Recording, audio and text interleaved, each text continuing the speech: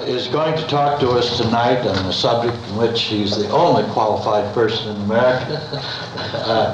He's going to talk to us about the assassinations of President Lincoln and Kennedy as they are seen through the eyes of Jack Ruby's lawyer. It's a great privilege indeed. It's my first meeting to have such a fine speaker and a fine program, Elmer Gertz.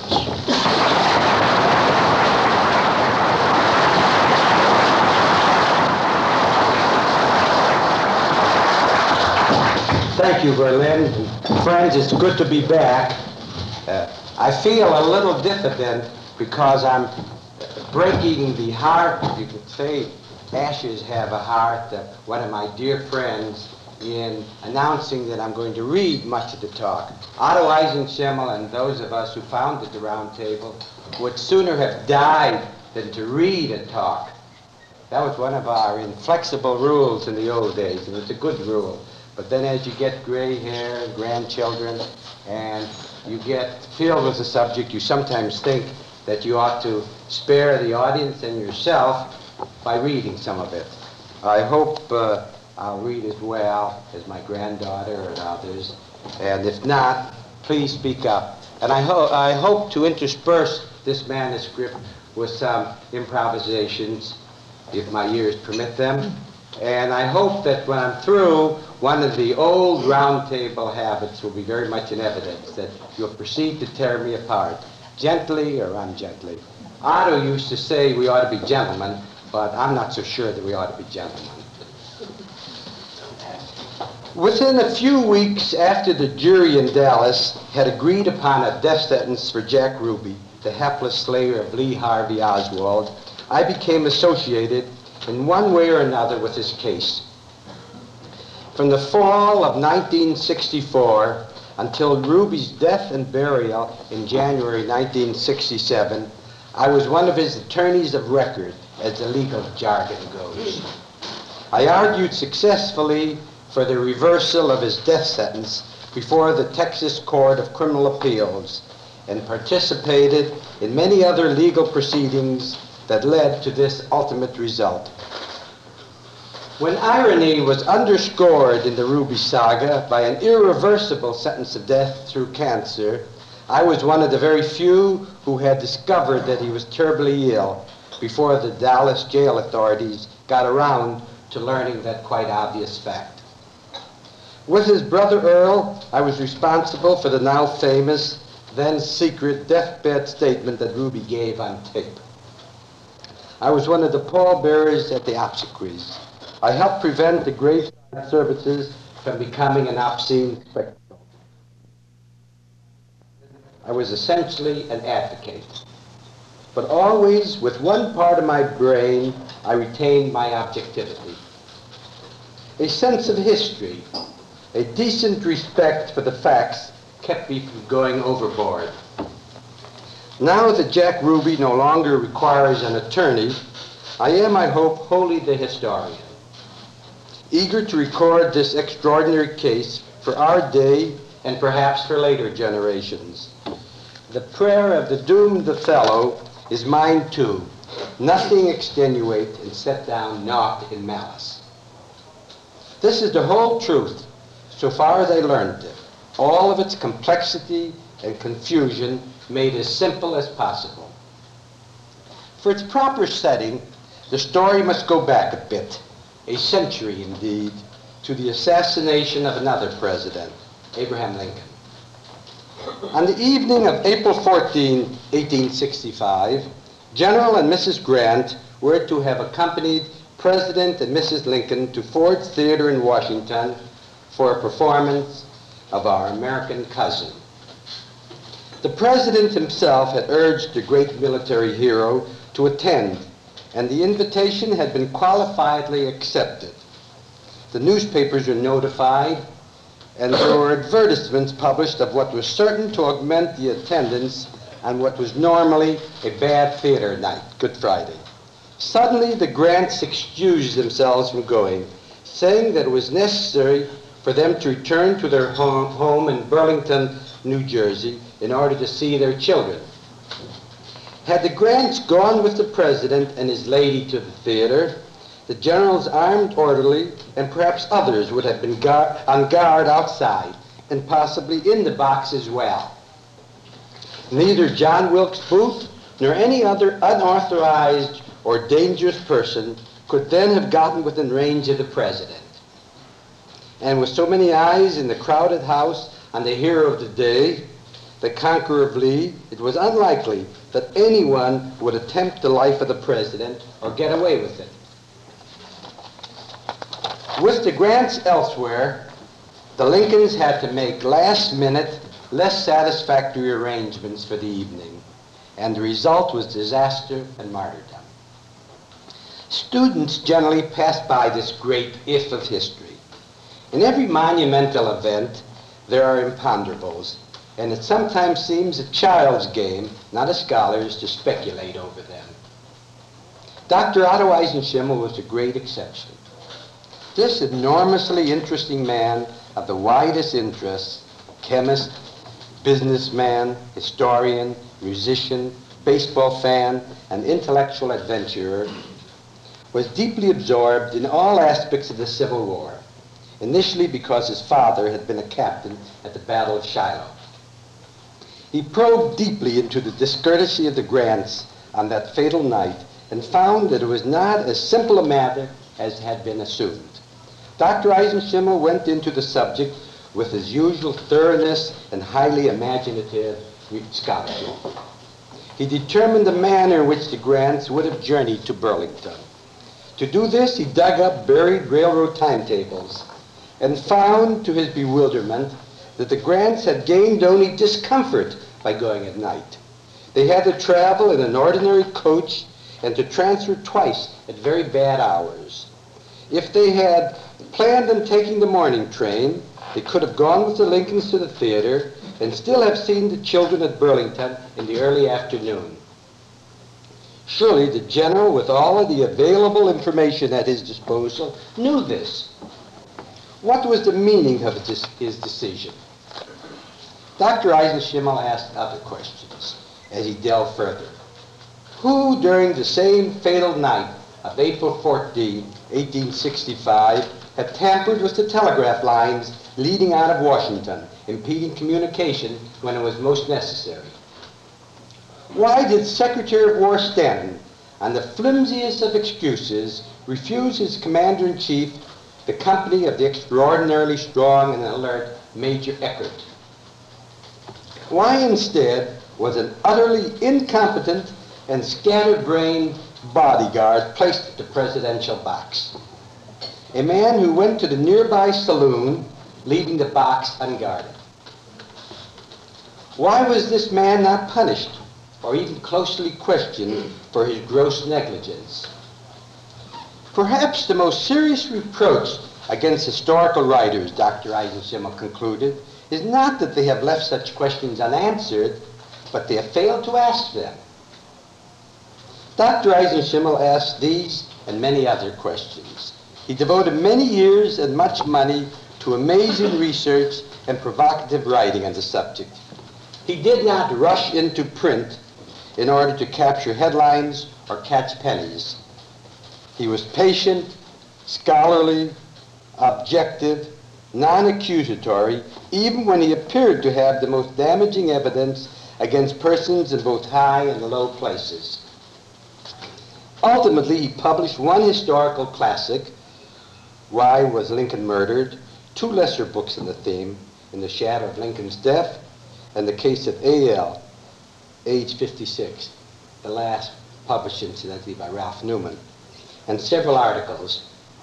Strange to say, these were the subjects of a celebrated copyright infringement action brought against a leading publisher, and I was Dr. Eisenschimmel's attorney in this action. We traveled in the closest collaboration from the United States District Court to the Court of Appeals and on to the United States Supreme Court. To prepare myself for this case, I had to read and absorb the entire body of Lincoln assassination literature. I wrote about the matter in my book, A Handful of Clients. On another bypath of the Eisenschimmel case, I had to deal with the same publisher and the same attorneys who were later responsible for William Manchester's opus, The Death of a President. It is a simple truth and no rhetoric to say that my years-long absorption in the Lincoln assassination helped prepare me for my participation in that bizarre aftermath of the Kennedy assassination, the Ruby case. Anyone who wants to consider in proper perspective the severely critical contributions of Mark Lane and others to the study of the latest presidential assassination should peruse Dr. Eisenschimmel's writings. I do not want to labor the matter, but it is appropriate to highlight briefly just a few of the points made by the great student of the Lincoln assassination and to supplement them by other material. Take again the matter of the criminally negligent presidential guard, John F. Parker. He was a veteran member of the Metropolitan Police Force of Washington, detailed for such duty. He would be armed with a Colt revolver, and he was supposed to stand at the entrance of the Ford Theater box, permitting no unauthorized person to enter it, and protecting the president through all hazards. Stationing this Parker at the presidential box was a strange choice indeed. True, until that time, no president of the United States had ever been assassinated. But threats had been made with respect to Lincoln from the moment of his election. He had had to sneak through nearby Baltimore in unseemly fashion on his way to his inauguration. And there had been information leading to the belief that there were abduction plots and even plans to kill him. He, like Kennedy, almost a century later, dwelt, now sadly, now humorously, always resignedly, upon the deaths of presidents, much like Richard II in Shakespeare's play. Washington was filled with dissidents of all kinds, from disappointed job seekers to outraged secessionists. Common sense should have dictated the best possible protection for the president. Parker had earlier been charged with conduct unbecoming an officer, the use of violent, coarse, and insolent language, loafing and sleeping while on duty, insubordination, willful violation of the rules and regulations, intoxication, visiting a house of prostitution for as long as 5 weeks at one stretch, firing a pistol through a window while there, refusal to restrain some disorderly Negroes, it sounds like 1967, and the like. Yet on April 3, 1865, only 11 days before that fatal Good Friday, a request was made in his behalf that he be excused from the wartime draft, taken off his usual beat, and detailed for presidential duty at the Executive Mansion.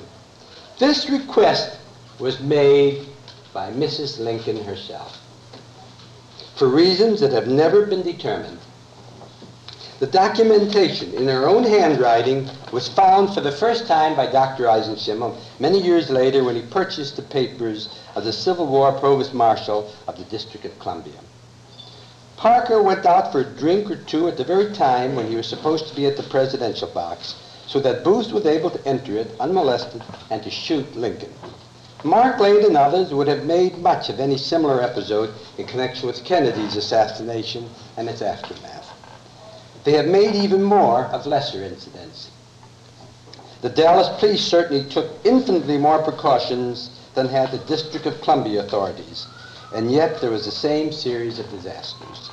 Destiny does not respect bluecoats, it seems, or the plans of men. Did the disgraceful Parker business indicate that there was a conspiracy to kill Lincoln and others? Parker remained in the police force, seemingly protected, while Secretary of War Stanton was in power. When Stanton was at last kicked out by Lincoln's long-suffering successor, whom he had spied upon and betrayed, short shrift was given to Parker, and he was fired for less cause than there had previously been for booting him out, and he passed into oblivion until rediscovered by Dr. Eisenschimmel. There are conspiracies and conspiracies. Lincoln's slayer, Booth, was part of conspiracy, we know. It included an assortment of odd human beings, none of them, so far as we know with any certainty, in high public place. although Stanton charged the Confederate leaders from President Jefferson Davis down with complicity. In a very real sense, Booth acted alone in concocting and carrying out his murderous act. The others were onlookers and supernumeraries, in effect.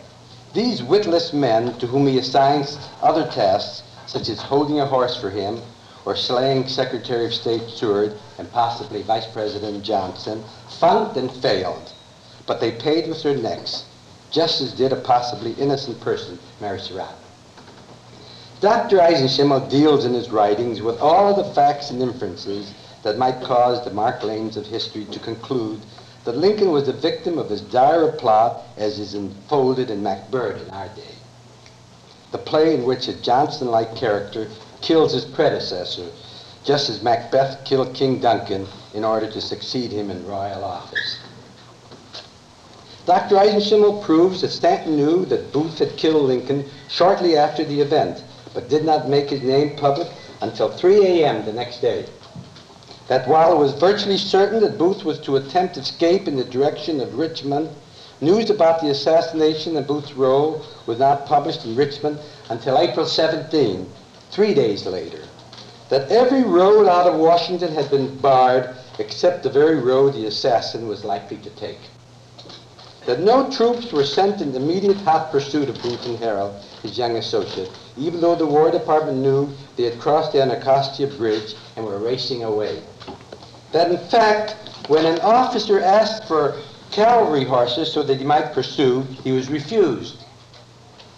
That news of the assassination was published in widely separated places before it had ever occurred. That it appeared, to go to an even more basic fact, that the war was not permitted to be won by Stanton until it was certain that slavery would be abolished and the black Republicans could take over. There was much besides. Yet Dr. Eisenschimmel, not being Mark Lane, very carefully points out that the logical inference that Stanton and his black Republican associates were responsible for Lincoln's death has not a scrap of positive evidence to support it. This dark conjecture still haunts our history and holds lessons for us as we speculate wildly over the Kennedy assassination and its aftermath. It would seem that there's no mystery about the actual shooting of Lincoln by Booth, regardless of any other aspect of the case. True, nobody actually saw Booth discharge the gun, but he was seen in the presidential box at Ford's Theater that fatal night of April 14, 1865, and he had jumped from the box to the stage proclaiming "Sic Semper Tyrannis," and had fled from the theater and out of Washington. He had proclaimed and believed himself the assassin. Why then should there be any question about the matter in the absence of scrivener's like some of those of today? The direction of the shot, as observed by those who first saw the dying man, seemed to make impossible that the gun could have been fired by someone inside the Ford Theater box. Booth, standing where he was in the box, saw only the right side of Lincoln. But the bullet had entered the left side, not the right side of the victim, the side that Booth could not have seen. And the bullet, entering below the ear, had gone on an upward course in the head. This would indicate almost conclusively that Lincoln must have been shot by someone in the audience and not by Booth. But no such person had been seen, and it was inconceivable that he would have been unobserved by the throng. It is true that very few people at the time were aware of these strange facts. One Washington newspaper reporter explained the matter in a way that did not truly explain. He thought that Booth had contorted his body before shooting the president, as if to create a mystery where none was necessary. He said that Booth had leaned over the railing of the box with the elbow of his right arm out of the box, his left hand on the balustrade. And in that unnatural position, he had used his gun with deadly effect. This did not satisfy the reporter himself. Most people, including those in the audience, simply assumed that the bullet had penetrated the right side and did not credit any report that it was on the left. Dr. Eisenschimmel presents the answer to this riddle, as to many others. It was supplied through James P. Ferguson, a restaurant keeper. a boyhood friend of Grant's who had gone to the theater to see the great general rather than the president. He had never left the presidential box out of view. He saw Booth enter the box, he saw the flash of the pistol, and he alone, it seemed, observed Lincoln every moment. As Ferguson told it to the police that very night, Lincoln's attention was attracted by some disturbance in the theater. Pulling the curtain of the box aside, Lincoln turned his head toward the center of the theater and looked down in a rather distorted or clumsy fashion. It was at this very moment that Booth fired. Thus the bullet struck Lincoln's head on the left side, while it was twisted sharply to one side, and the course of the bullet was downward, as was Lincoln's head at that moment. Had Ferguson not observed, upward, had Ferguson not observed these things, there would have remained a great mystery to plague serious students and crackpots as well. As these pages unravel, as the story of the assassination of President Kennedy and the killing of Lee Harvey Oswald is told, by the way, that all won't be told tonight. I happen to be reading some early pages from a book of mine that will appear next spring. One should remember that mysteries often have ordinary explanations and are not necessarily conspiratorial in nature, as some would believe. As Hugh Kingsmill, an English writer of my acquaintance, once observed, it is as much a form of gullibility to believe nothing as to believe everything. There were, for example, other questions arising from the autopsy. What course did the bullet take which killed Lincoln? Was it straightforward, or did it plow diagonally through the president's head? The doctors disagreed, but that was not the reason the patient died. The best modern medical opinion, as Dr. Eisenschimmel has pointed out, and it is only an opinion, inclines toward the conclusion that the bullet took a diagonal course and stopped behind the right eye. The autopsy showed that the upper bones of both eye sockets of the slain president had been completely demolished.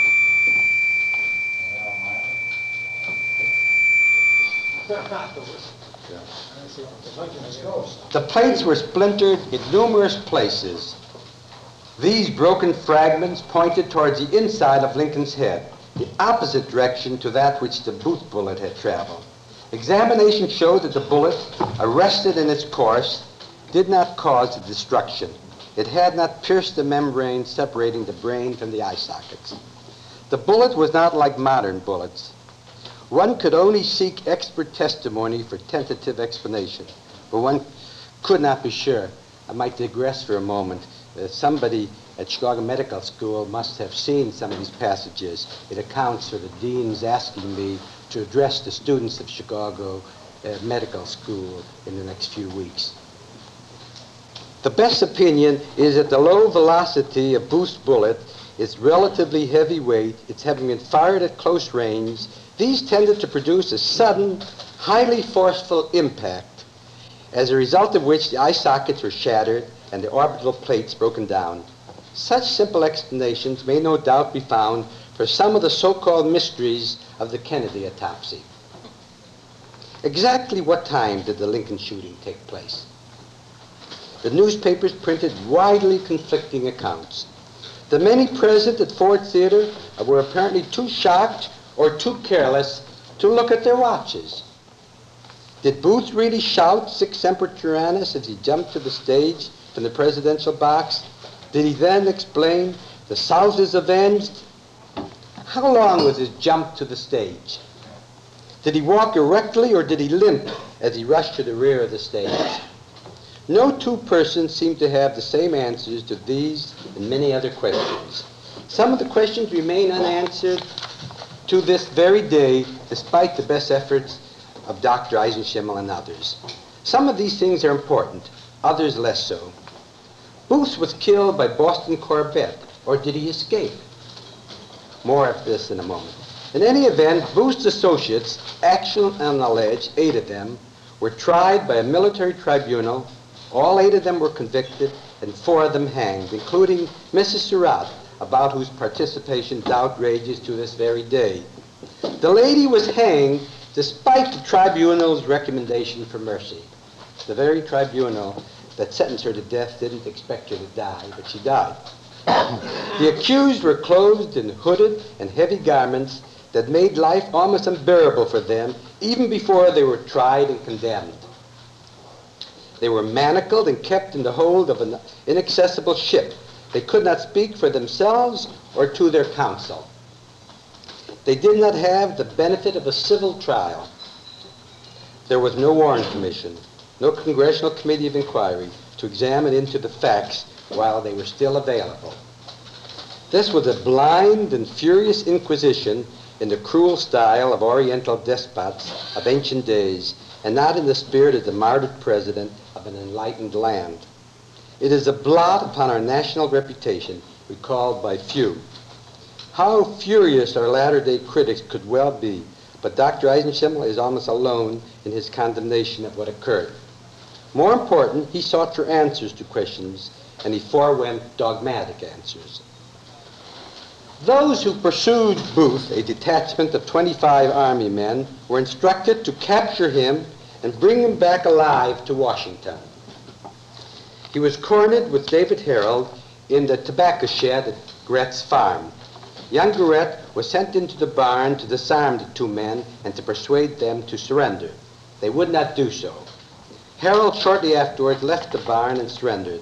Then the shed was set on fire so that the other occupant would be compelled to leave.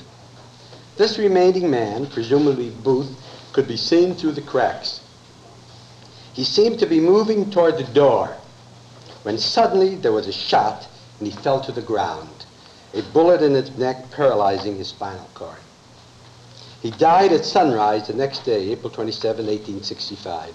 So far as we know, he had been shot by Boston Corbett, a sergeant in Lieutenant Doherty's detachment, a religious fanatic who claimed that God had directed him to countermand his military superior's orders and to shoot Booth.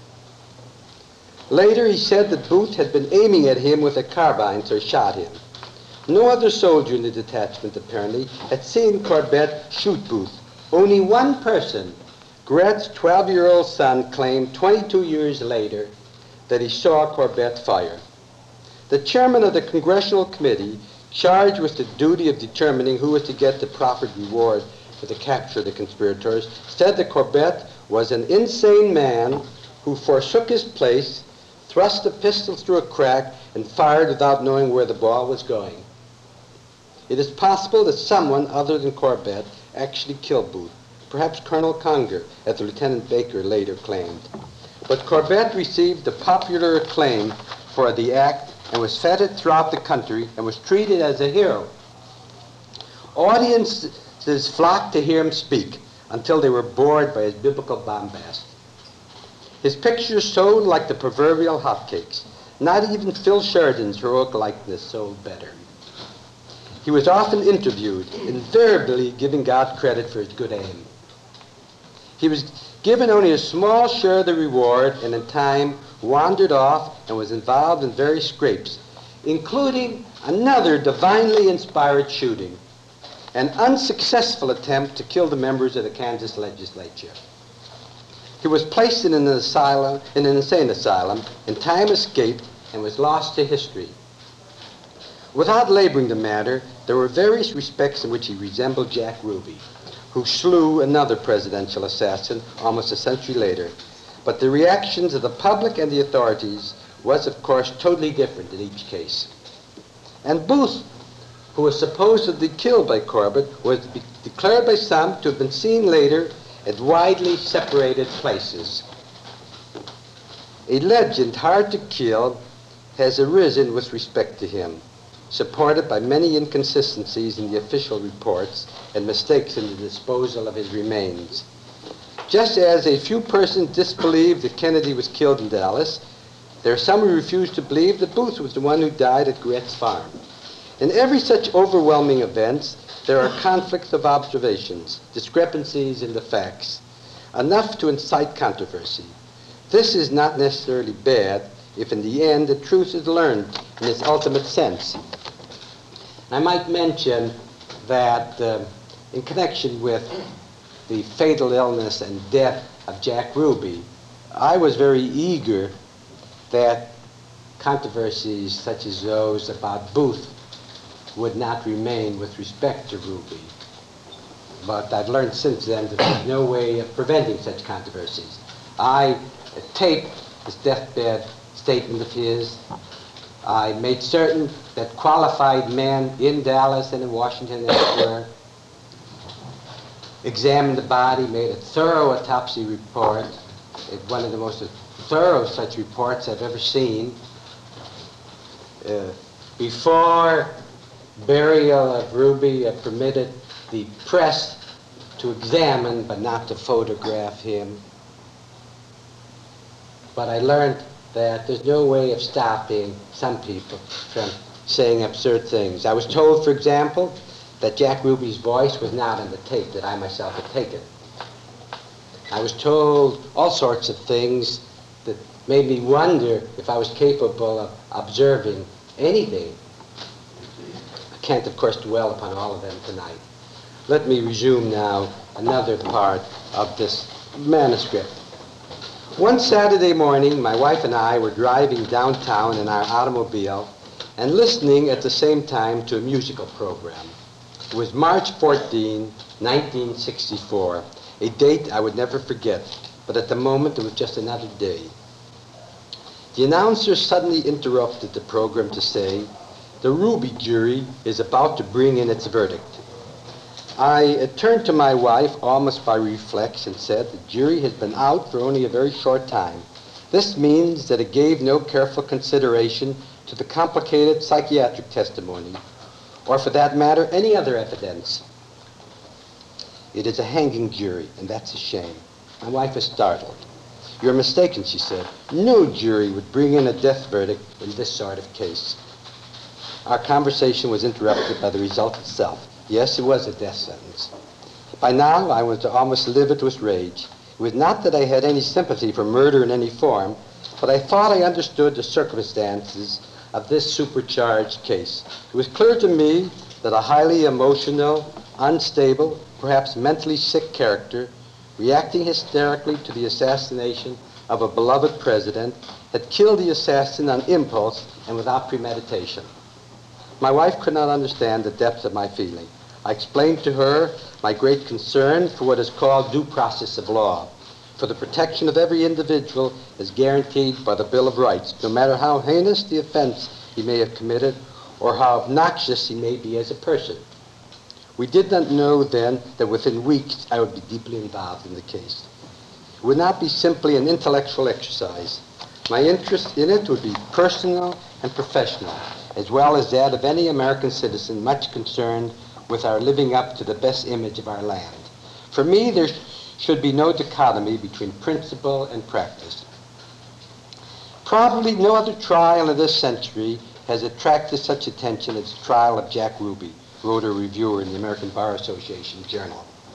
It riveted the interest not only of American lawyers, but of the whole world on the operation of our system of jurisprudence. It is also probable that no other trial disturbed professionally so many lawyers and interested non-lawyers." Unquote. Having suffered through this strange case for 3 years, I agree completely with the reviewer. It did not take place all at once or in one step.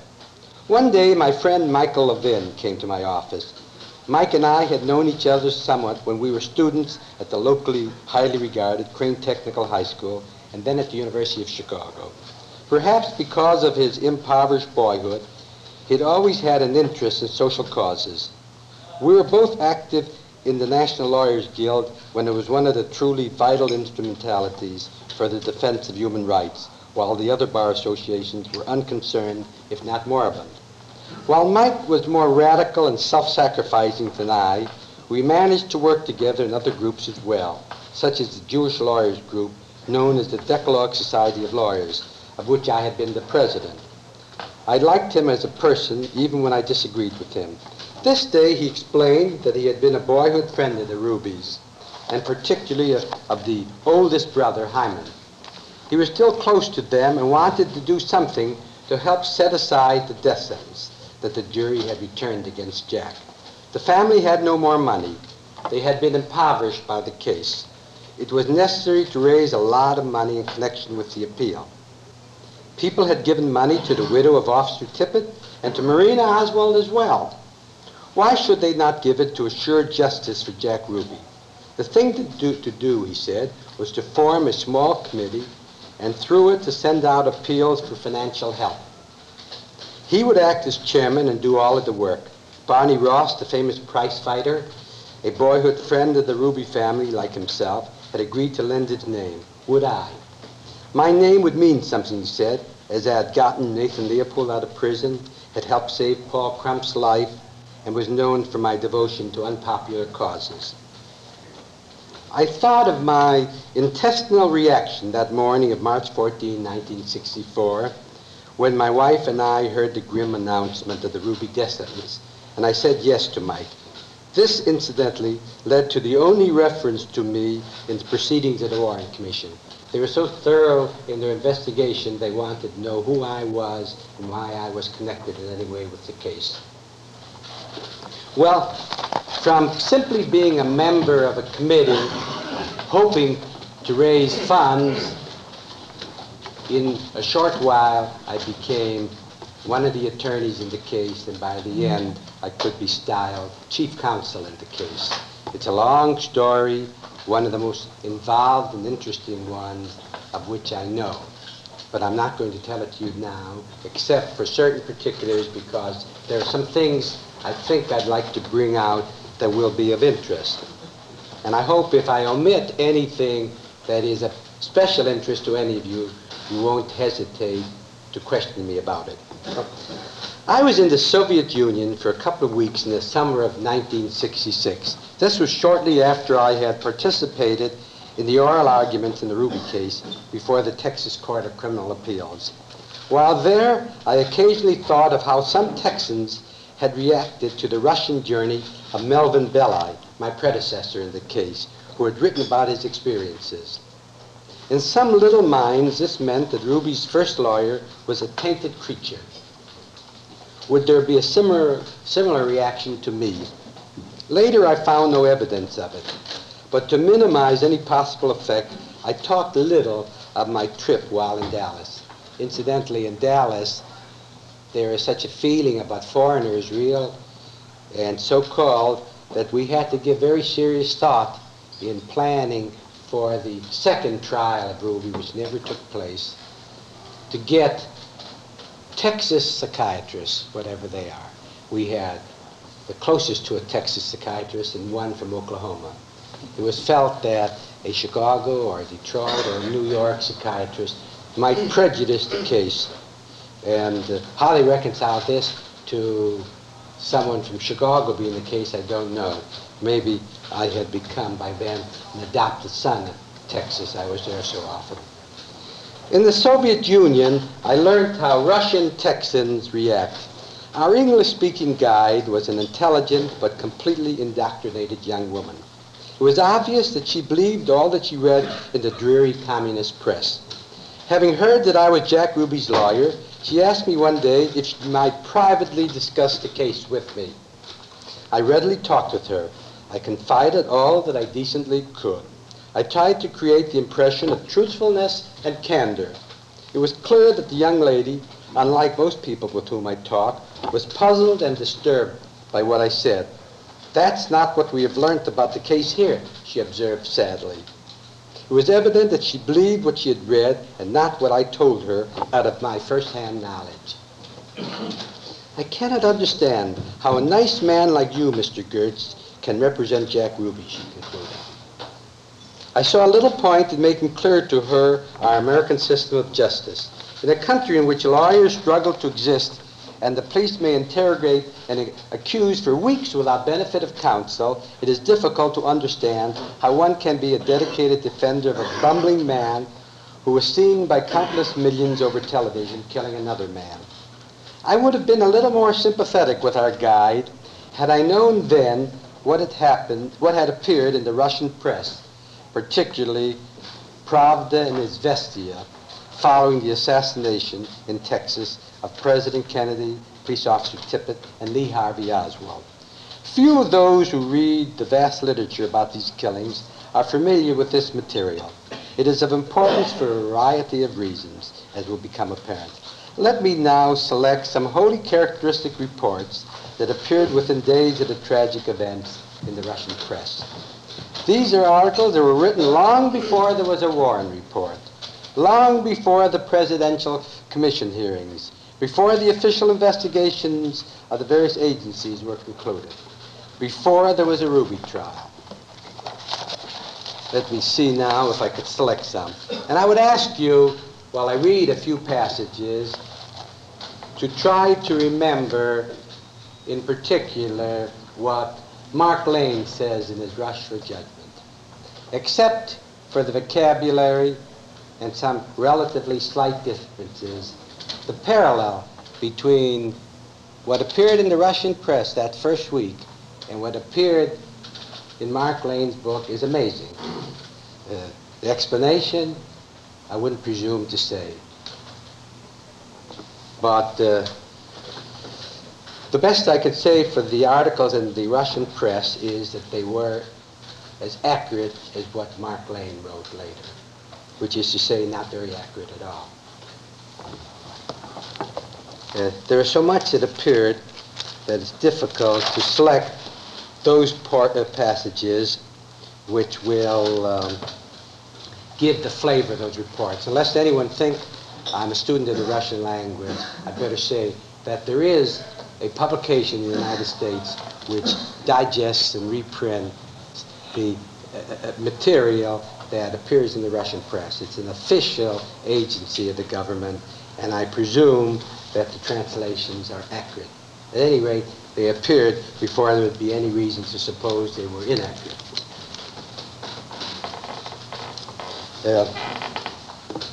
If I were to sum up these articles that appeared in the Russian press, I would say that the thesis of Pravda and of Izvestia and TASS, the rest, was that President Kennedy was killed as a result of a conspiracy of the ultras, the extreme right wing of Dallas, men like General Walker and Hunt and others. And notwithstanding any evidence pointing to Oswald, who at least called himself a Marxist, as the slayer of the president, from the very beginning, the Russian press discredited all of the reports. And the Russian press also made much of what we would surely call the ineptitude of the Dallas police and some of the investigative agencies. To the Russian press, as to Mark Lane, this was not a matter of bumbling. This was a matter of conspiracy, that the police had deliberately let Ruby into the police station for the purpose of killing the assassin of the president, or one who participated in the conspiracy, before he had a chance to talk. And then the police and the others set about to destroy all of the evidence, so that the American people and the world would get an utterly false picture of what really happened. And this is the kind of evidence that they presented. Completely fictional, I might say. They said that Jack Ruby walked into the police station even though everyone else was excluded and extreme security measures were taken. He was seen but not interfered with. And he was so easily observed that cameramen took a lot of pictures of him in the very act of killing Oswald, that Oswald saw him and tried to defend himself, but was unsuccessful. Well, I don't know how familiar you are with the actual facts, but the fact is that no one saw Jack Ruby get into the police station. Nobody assisted him in the process of getting into the police station. The pictures were taken by photographers who did not know they were taking pictures of the very act of the assassination.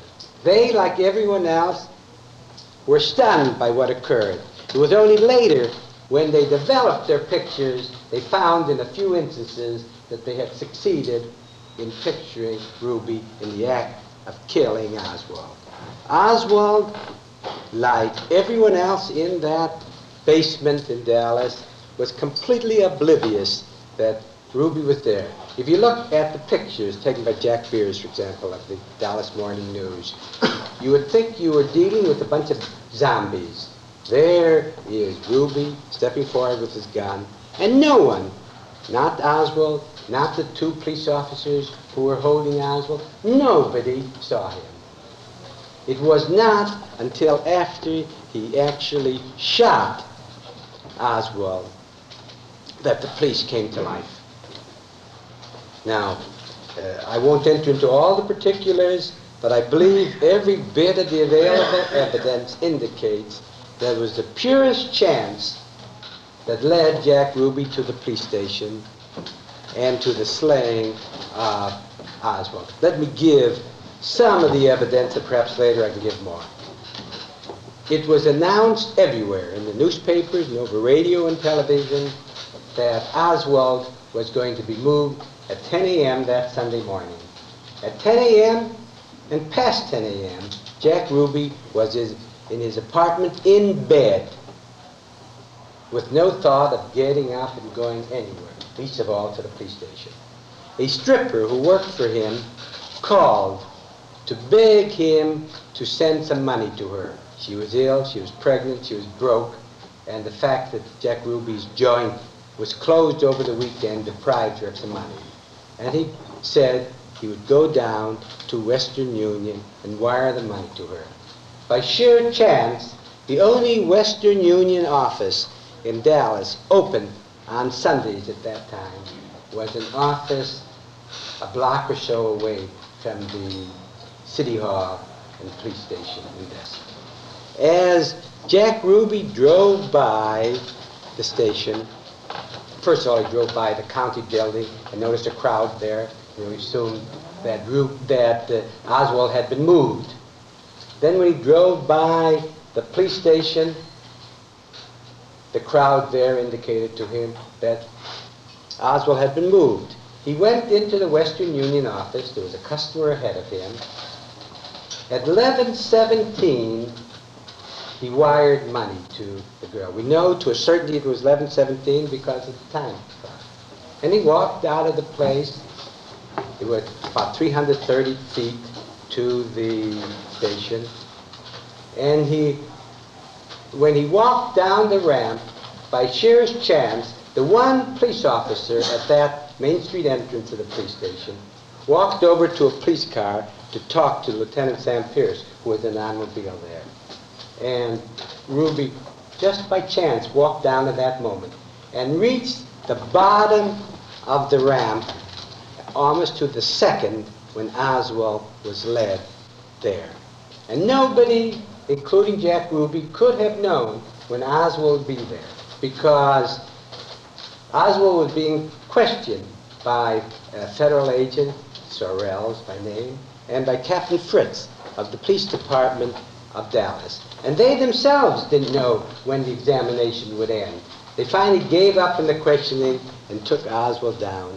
And by chance, it was at the very moment that Ruby was there. And I happen to have in my possession the very statement first given by Ruby to Belli and Tannehill of Burleson when they were questioning him.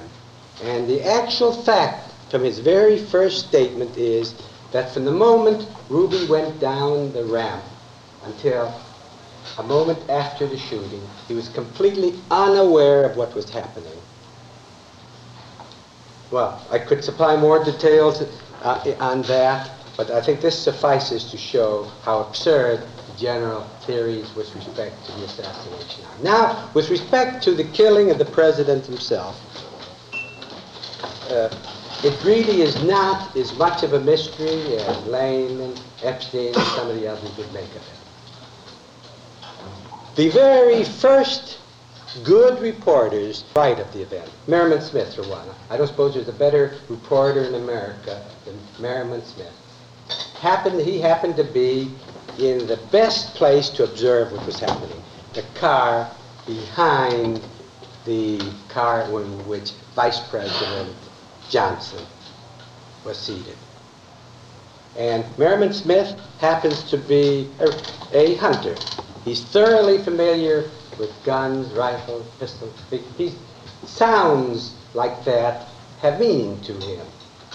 And he wrote in his very first dispatch that 3 shots, and only 3 shots were fired, which he heard, and that they came from the direction of the 6th floor window of the Texas School Book Depository building. Now, who were equally good observers, said that. Now, why should there be a discrepancy in reporting as to the number of shots?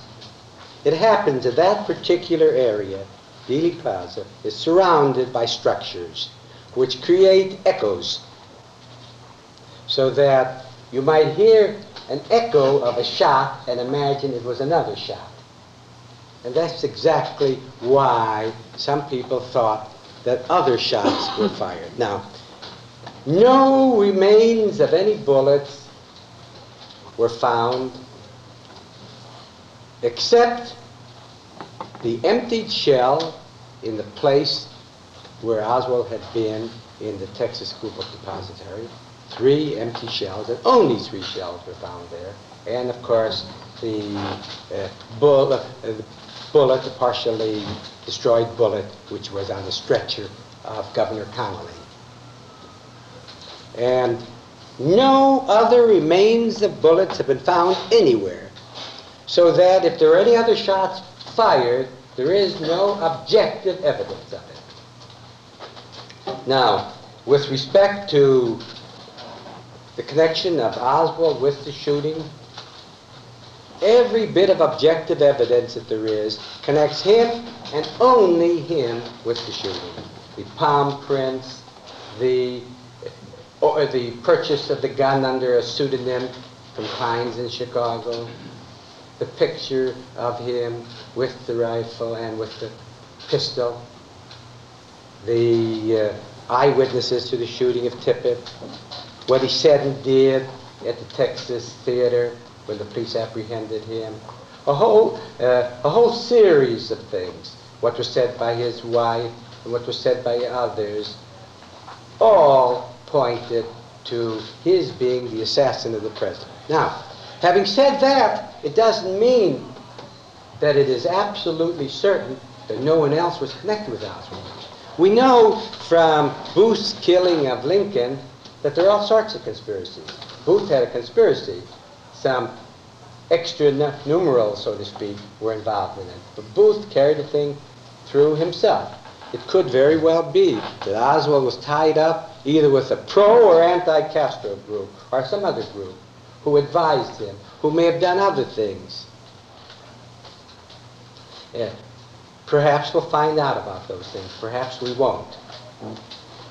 It's very mischievous when the American people or any people are put in the mood of such complete skepticism as they are with respect to an inquiry under the auspices of this inquiry. The Warren Commission was headed by a very respected Chief Justice of the United States. On the commission were leaders of both parties and other highly respected Americans. There were lawyers who were honorable and able. Some of them I know intimately, and I would be deeply surprised, to put it mildly, if they did not do their work well. It seems to me that it's time that even those of us who like whodunits begin getting hold of ourselves and think only in terms of the objective facts. Now, that doesn't mean mistakes were not made with respect to the Warren hearings and with respect to the protection of the president and in other respects. I think it was an absurdity, or worse, for the commission to refrain from looking at the autopsy x-rays and pictures whatever the sensitivities of Mrs. Kennedy or the other Kennedys were. It was their obligation. And the fact that they weren't physicians didn't mean they couldn't call in physicians to confer with them. Well, those pictures, those X-rays, are available. And they seem to answer satisfactorily all of the questions that have been raised. Now, one of the principal questions arises from whether or not there was an entry wound in President Kennedy's throat. The rumor that there was such an entry bullet in the president's throat arose because of errors made by the physicians at the Parkland Hospital, who seemed to have forgotten that they had made an opening in the throat in the forlorn hope of keeping the president alive. The actual fact is that no assassin in his right mind would have attempted to shoot the president from in front or the side, because if he shot from the front, you'd have to gamble on the bullet penetrating the rather thick windshield. And from the side, you would have to hope for a good aim with the odds against you. Nobody could have shot the president from the railroad embankment because, as I have said, even an overgrown cockroach would have been seen from the embankment, would have been visible long before the presidential car arrived. And nobody could have shot from the grassy knoll because you would have had to shoot through the windshield and couldn't have had a good aim. The only place from which the president could have been shot was from an area above and to the rear. A person intending to shoot the president would have been able to get a good aim from there, could have gotten the bead in the president before the car got near the book depository, and it would not have been the great feat that some say it was to shoot the president. You know, there's no substitute for being on the scene. My first night in Dallas, I had the irresistible desire to go near the scene of the assassination. And what startled me more than anything else was how close the assassination window was from the presidential car.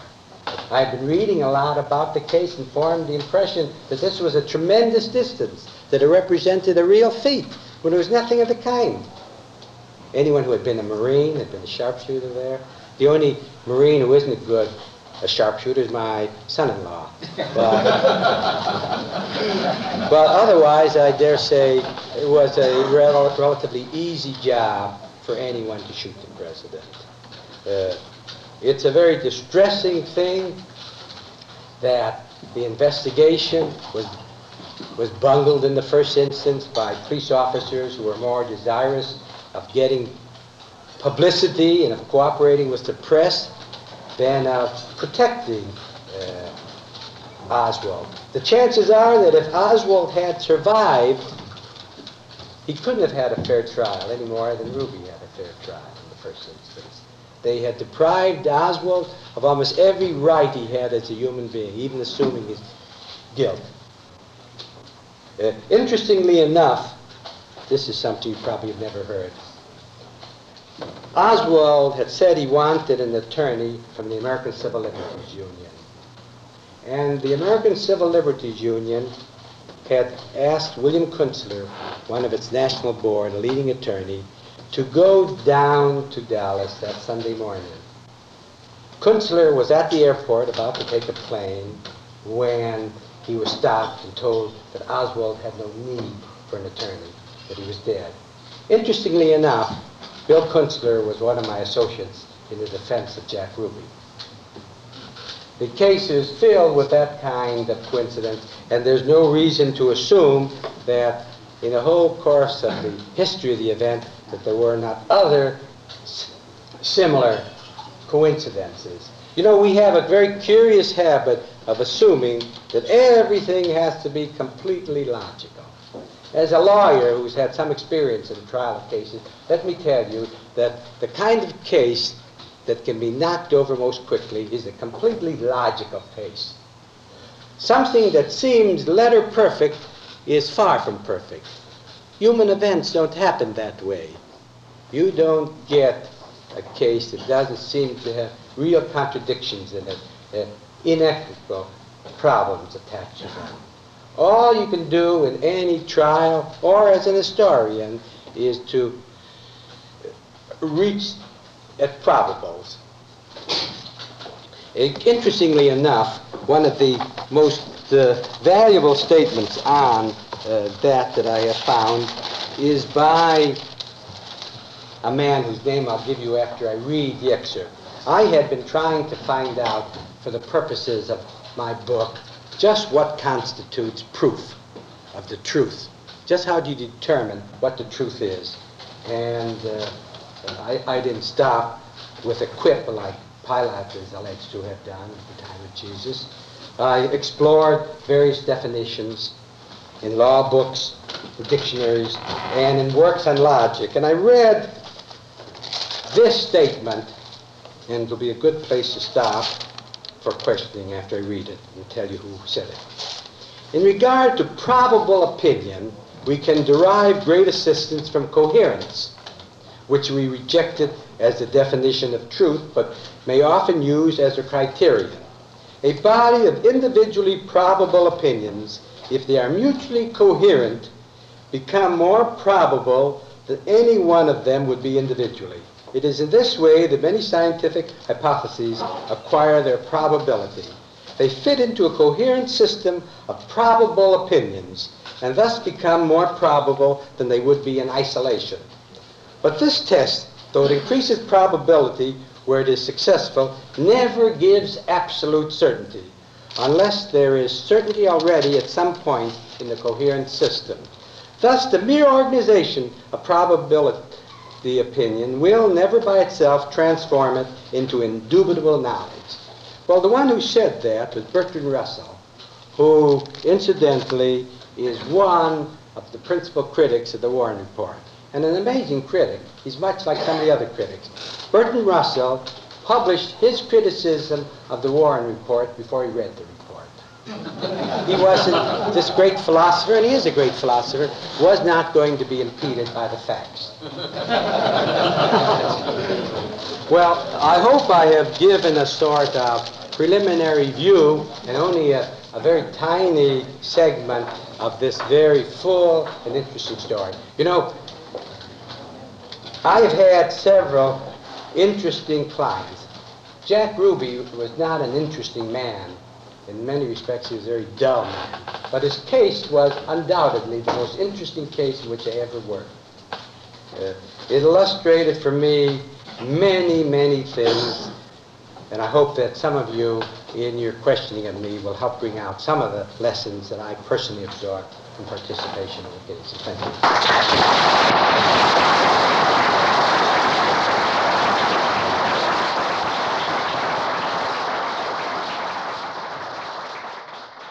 While Elmer is catching his breath, let me apologize, not to them, because it's no hardship to Dan Lipinski and Art Berquist and Charlie Wesselhoff not to have been introduced to this group. You all know them so very well.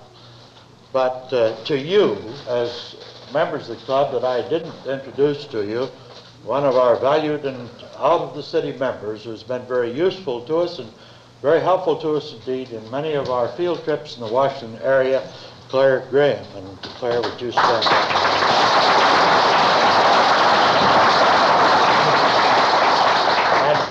And now we are ready for our question period, and I want to say that before it starts, Elmer, that I'm not sure of it, but this has probably been one of the finest and most provocative speeches that we have heard. It seems to me to be quite probable, and the first question that I see is from this gentleman. Elmer, I can't quite understand, since your inference that Jack Ruby had no idea of killing or doing harm to Jack Ruby when he walked into the police station. Yeah.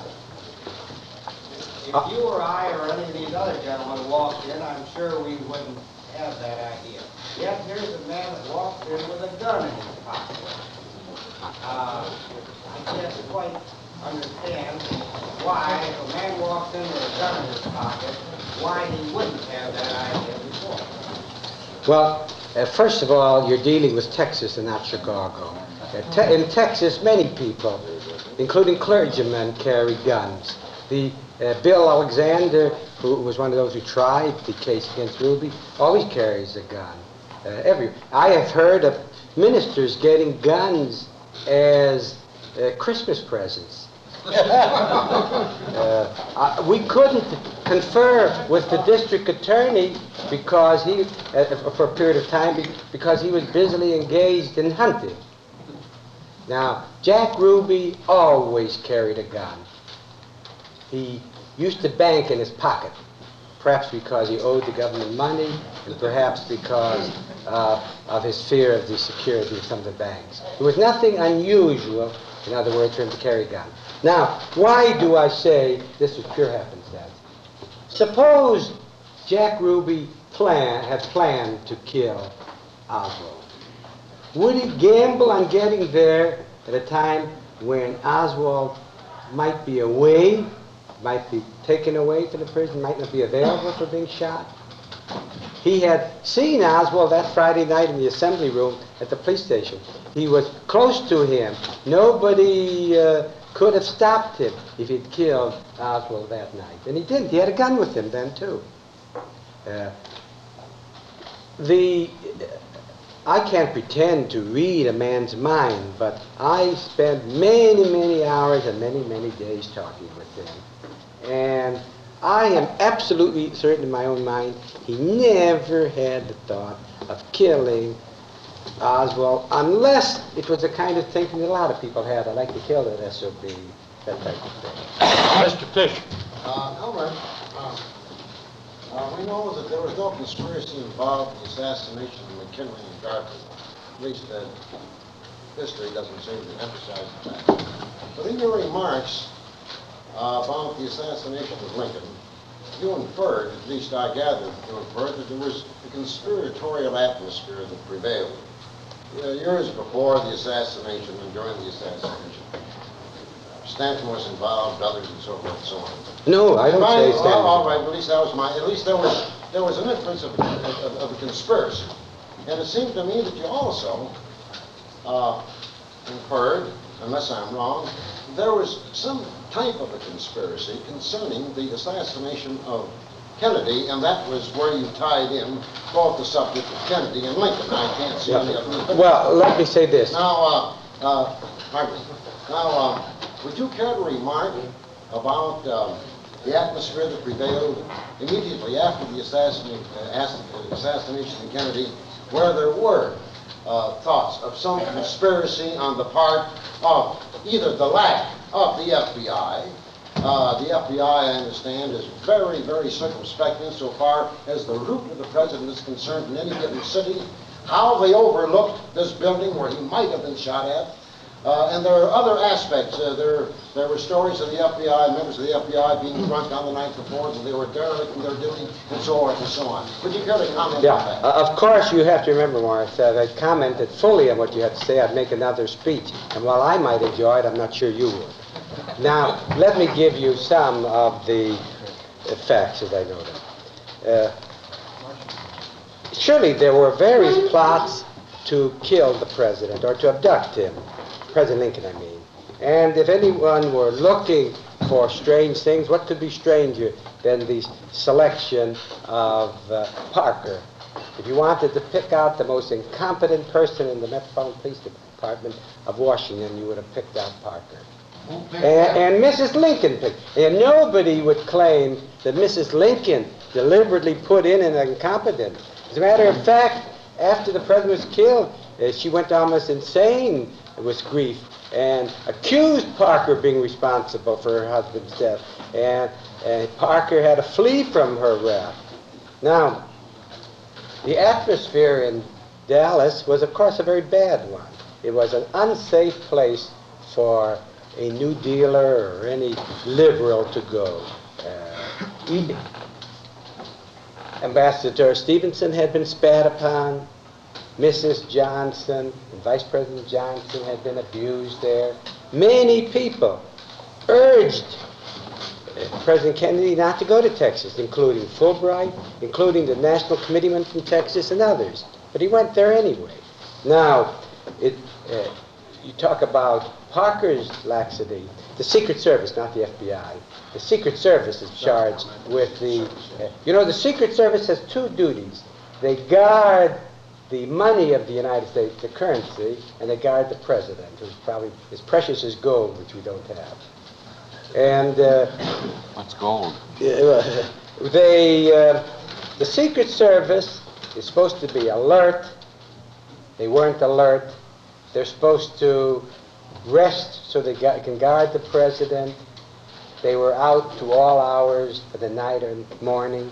Even those who didn't drink hard liquor, drank and ate other things and were otherwise engaged, and were certainly, for relatively middle-aged persons, they were not equipped to guard the president. Now, the FBI, not the Secret Service, knew of the record of Oswald, because Oswald had defected from the United States, gone to Russia, and had then left Russia and gone back to the United States. And there are all kinds of suspicious circumstances about him.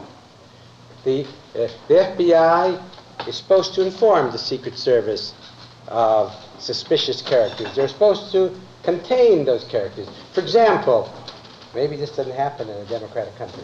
When a president of the United States visited Mexico, the chief of the Mexican police imprisoned leading communists, leading dissidents, and others, and he told them very bluntly that if anything happened to the President of the United States while he was in Mexico City, they were going to be shot. Well, I don't recommend that, but it's certainly more precautious than Dallas. And something ought to be done without sacrificing our liberties to make certain that a president is better protected. Dan Lipinski, I believe. Yeah, Dan. Excuse me. And poor Dan, I might say, he had I don't know if it's a pleasure, but at any rate, he was present when I first spoke on this subject. Elmer, yeah. you spend a good deal of time in Dallas, and I'm just wondering how you appraise the atmosphere down there. And the reason I ask it is, about 5 weeks after Kennedy was shot, I was down in the lobby of the Majestic Hotel in Hot Springs, and a bunch of us were conversing one morning about the assassination. A very large and Texas-type woman who lived in Dallas got up and said, everybody in Dallas knows that the week before Kennedy was shot, Johnson had a conference with Oswald. I'm relieved to hear he didn't have the conference with me.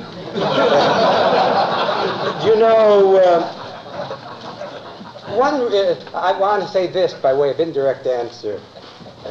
When I got into the Ruby case, I felt that the atmosphere in Dallas and perhaps in all Texas was still a poison one. I felt that we had to maneuver to gain time so that the courts in Texas, even before the United States Supreme Court had a chance at it, would do justice in this case. And I think that our maneuver succeeded, because at first it was quite a job even to get into the case. We were called foreigners, communists, Jews, all kinds, carpetbaggers and the like. And by the end, I think the court was well disposed towards us. At any rate, their ultimate unanimous ruling was in our favor. I think if in 1964 we had argued the matter, assuming we would have been permitted to argue it, we would not have been treated civilly, and there would not have been a reversal. Mort Flanagan. Elmer, in about the middle 30s, I lived in Dallas for about a year and a half.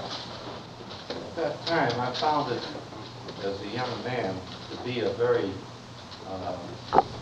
city of immeasurable violence. There seemed to be an air, even then, of violence. It had many undercurrents. It's still a frontier town. Alcoholism was rampant.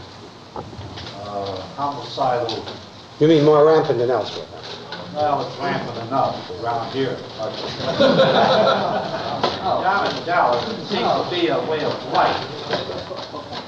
On a Saturday night, I used to see these ambulances running back and forth back home, ambulances, and I finally asked what they were.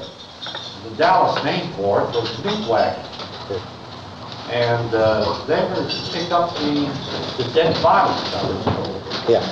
Dallas and Memphis, as I recall, for a long period of time, vied with each other for the highest per capita rate of murder. The homicidal rate was tremendous.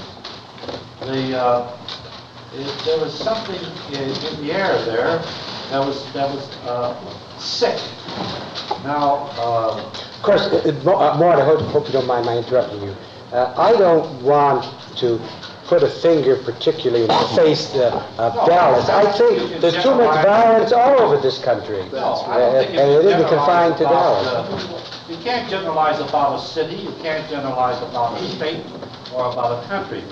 But the point that I wanted to make is this: when you were a member of the defense council there, didn't you have the right of a change of venue to move this case into another jurisdiction? Well, the Texas Court of Criminal Appeals, when they reversed the case, ordered that this new trial be held outside of Dallas County. And they gave that as one grounds for reversing Judge Brown, that he had failed to grant the change of venue. That was one of the grounds. Jerry Warshaw. I'd like to ask Jeff a question. Do you think a trial ever would have been held had Oswald lived? Oh, a trial would have been held, and it would have been a miracle if he could have received a fair trial. Let me phrase it this way. If Jack Ruby couldn't receive a fair trial, and I think he did not, how much more difficult would it have been for Oswald? Well, he would still be among the living, I'm sure, even if he had been sentenced to death, because there would have been all sorts of maneuvers. Wilson Smith, please. Now, you paint Jack Ruby as a sort of an innocent bystander here. Didn't he run strip joints? Didn't he run saloons? Wasn't he a pimp? Wasn't he everything else? No. Why in the hell should he expect him? No. Jack Ruby, let me You're phrase recommending him for membership, Wilson, or?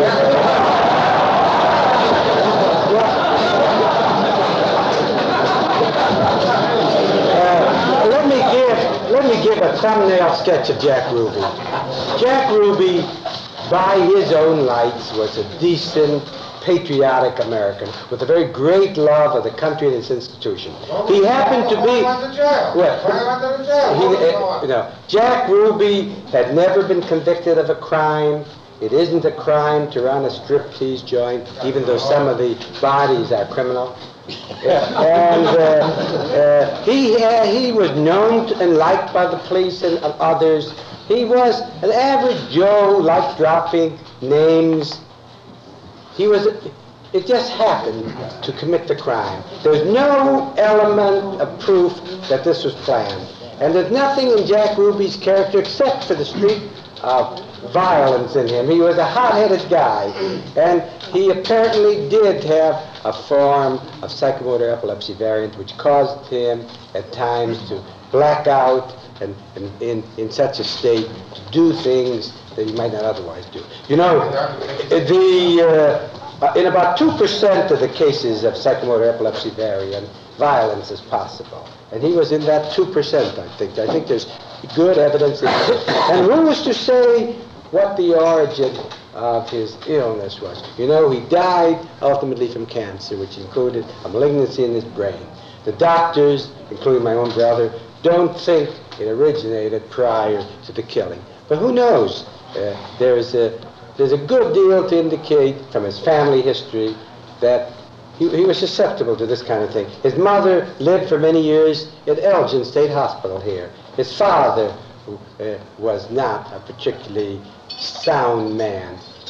Brothers and sisters of his had had nervous breakdowns. He himself had being in several melancholic stages. And this all added up to a series of circumstances which culminated in this tragic happening.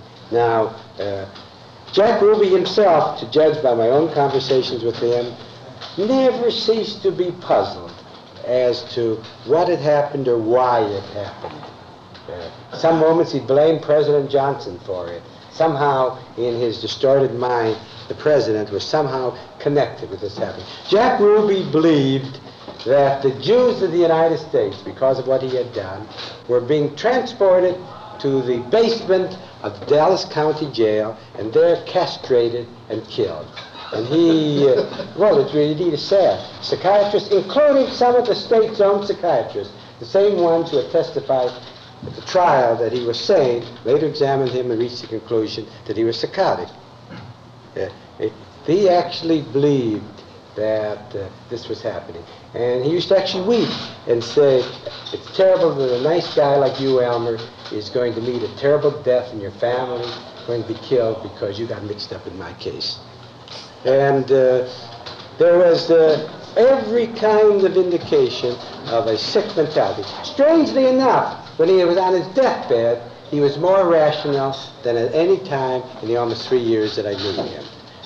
There was a kind of calm that came upon him at that time, which hadn't existed prior to that. I have the very last letter Jack Ruby wrote in jail, which I'll give a plug to my book, which will appear for the first time in my book. That letter, written within days of his death, and anyone reading it would say that this is either a monumental fraud or the nuttiest person in that area. Dr. Clausen. I never associated the mystery with the fact that the Grants declined Lincoln's invitation, Mrs. Lincoln's invitation. After all, Julia Dent Grant was a very mild-tempered person, and she was with Mrs. Lincoln in the carriage at the time at City Point when she berated the young wife of the general who inadvertently rode next to Lincoln on horseback. I think when she got to thinking of the situation, I mean Mrs. Grant, she felt, I can't go through this again. Let's get out of it. Being a married man, I understand that she simply said to the general, I can't go through this again, let's decline tonight for some reason. So I regard there was no mystery. Gerhard, would you refuse an invitation from the President of the United States? If I was a Lieutenant General, I think I would. You know, maybe the explanation of Grant's not going there is that he didn't like our American cousin. If any of you have read it, you would agree with me that the actors ought to have been shot, not the president. I saw many other hands. I don't. Yes. Back on the Civil War for a moment. In all of the publicity of Boston Corbett and the claims that he shot Booth, the one fact that was medically proved and ballistically proved seemed to have been ignored, that Corbett had a carbine and Booth was shot with a revolver bullet. And I'm wondering if you or Dr. Eidenschimmel ever could discover why this was just seemingly ignored. Well, apparently some people didn't want to pry too closely. I wouldn't be surprised at all if Lieutenant Conger was the one who actually killed. But this strange character, Boston Corbett, wanted to take credit for it. And certainly Conger wouldn't interfere with it. And you may remember that apparently some people were suspicious of him because he got, as I mentioned earlier, only a small part of the reward. He should have gotten a substantial sum, but he didn't. Well, there were mysteries. I don't think it was because anyone was trying to shut up Booth, but strange things can happen. You know, you could, certainly the case against Stanton is a very strong circumstantial case, but all it proves really is that Stanton was a bastard. Well, he was a proud bastard. He believed that that was his patriotic duty to be that in that particular period. And I don't think there's any doubt but that he was a very effective Secretary of War, certainly more effective than his predecessor, and he didn't stand in the way of Grant. He didn't stand in the way the winning of the war in the end, when you may remember that Lincoln himself interfered a good deal with military affairs until he found a real general in Grant, and then he ceased to interfere. Elmer, could you take a question from my benefactor, Hal Hickson? Oh, yeah. benefactor, except I gave him a putter. You voted for him. Well, you gave him a putter over the head or in the eye? No, he was short on putting, so. Nobody seems to have been concerned about this character in New Orleans who claims there was a conspiracy. Oh, Jim Garrison? It's Garrison.